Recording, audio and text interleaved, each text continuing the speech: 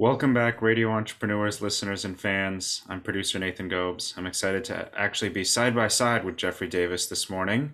Usually I'm filling in, but today I'm joining him. And we're excited to introduce our next guest, Irini Schlosser, president of Dioneia Health. Welcome, Irini. Welcome. Hi, everyone. Nice to meet you. Nice to be here this morning. And thank you, Nathan. Thank you for that introduction. Can you tell us about the company and what it does exactly? Sure, absolutely. So we've developed a clinical natural language processing. And for many of you that may know the industry or may not know the industry, a lot of healthcare data is buried in physician notes within medical records. And a lot of this data and information is descriptive in format. It's riddled with shorthand abbreviations. And so we've developed several layers of our own proprietary tool that can make sense of that information, extract very valuable data points, and then apply that in a de-identified manner for clinical research. So we can match patients, anonymize patients that fit trial criteria for participation, or we can build real-world database cohorts for external control arms in studies.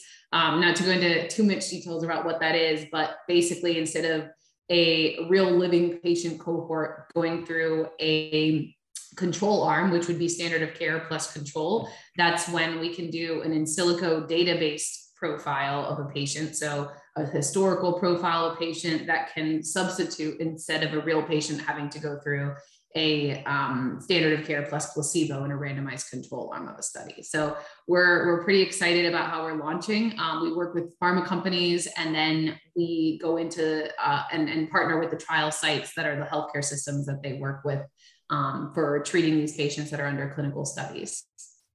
So I'm going to try to dumb it down for our listeners who are not medically oriented. What kind of pharmaceutical company would use you, and what would be the benefit to them? Yeah, absolutely. So, we really try to tackle the most difficult part of the problem first, which were the very, very complex clinical trial criteria that are time sensitive, both for the pharma companies, the patients, and the physicians.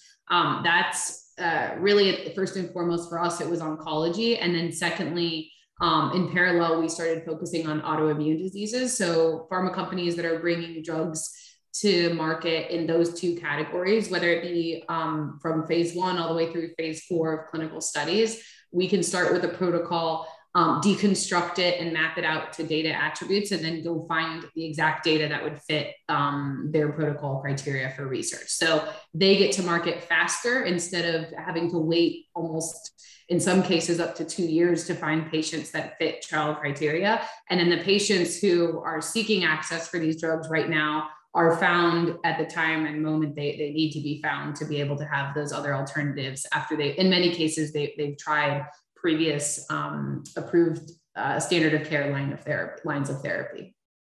So this is sort of part of the whole process of challenging what I consider to be the old medical pharmaceutical timeline. And you're part of that whole process of speeding everything up. Correct, exactly. Because normally, a pharma company will call up the physician and say, how many patients do you think you'll have that'll fit these criteria? And the physician, it might be a very educated guess, but it's still a guess at the end of the day. So it's, finger in the air, 6. And so instead of the physicians giving an educated guess and then having their team do manual chart review and just reading patient files or just waiting for the patient to get referred to them, we can automate that portion of the query down to a pretty accurate degree, as long as the criteria are not subjective or vague.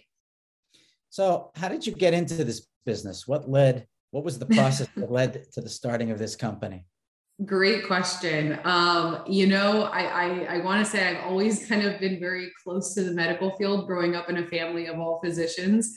And I even, as a high school job almost 20 years ago, was digitizing my father's patient records. So that back in the day, those were paper, and you had effectively, it was my job to determine who was an active patient, who hadn't been there in 10 years, and then decipher the scribbling on paper. So Have always been very close to the space. I was finishing in biochemistry when I decided to become the only non-physician in my family. Accidentally fell into investment banking and finance, where I worked on about $60 billion worth of transactions, M&A, mergers and acquisitions transactions within a couple of years out of college. And then towards the end, worked on a couple of technology deals, fell in love with technology, learned to code, did a program at MIT. And then the last 10 years have just been focusing on machine learning. So when digitization of medical records in the US kind of came to a full, I would say partial completion, it was kind of the perfect storm where I had a fantastic network of software engineers and teams that we had been focused in the past on machine learning, and a great team of clinicians that I could call upon to see basically how does the physician think, and from a data-driven perspective, which is it's quite a unique philosophy, because physicians are used to just having everything sitting in their brain and making a decision as they need to on the fly based off of what they've been taught as standard of care. And so breaking that down mathematically into rule-based methodologies has been a really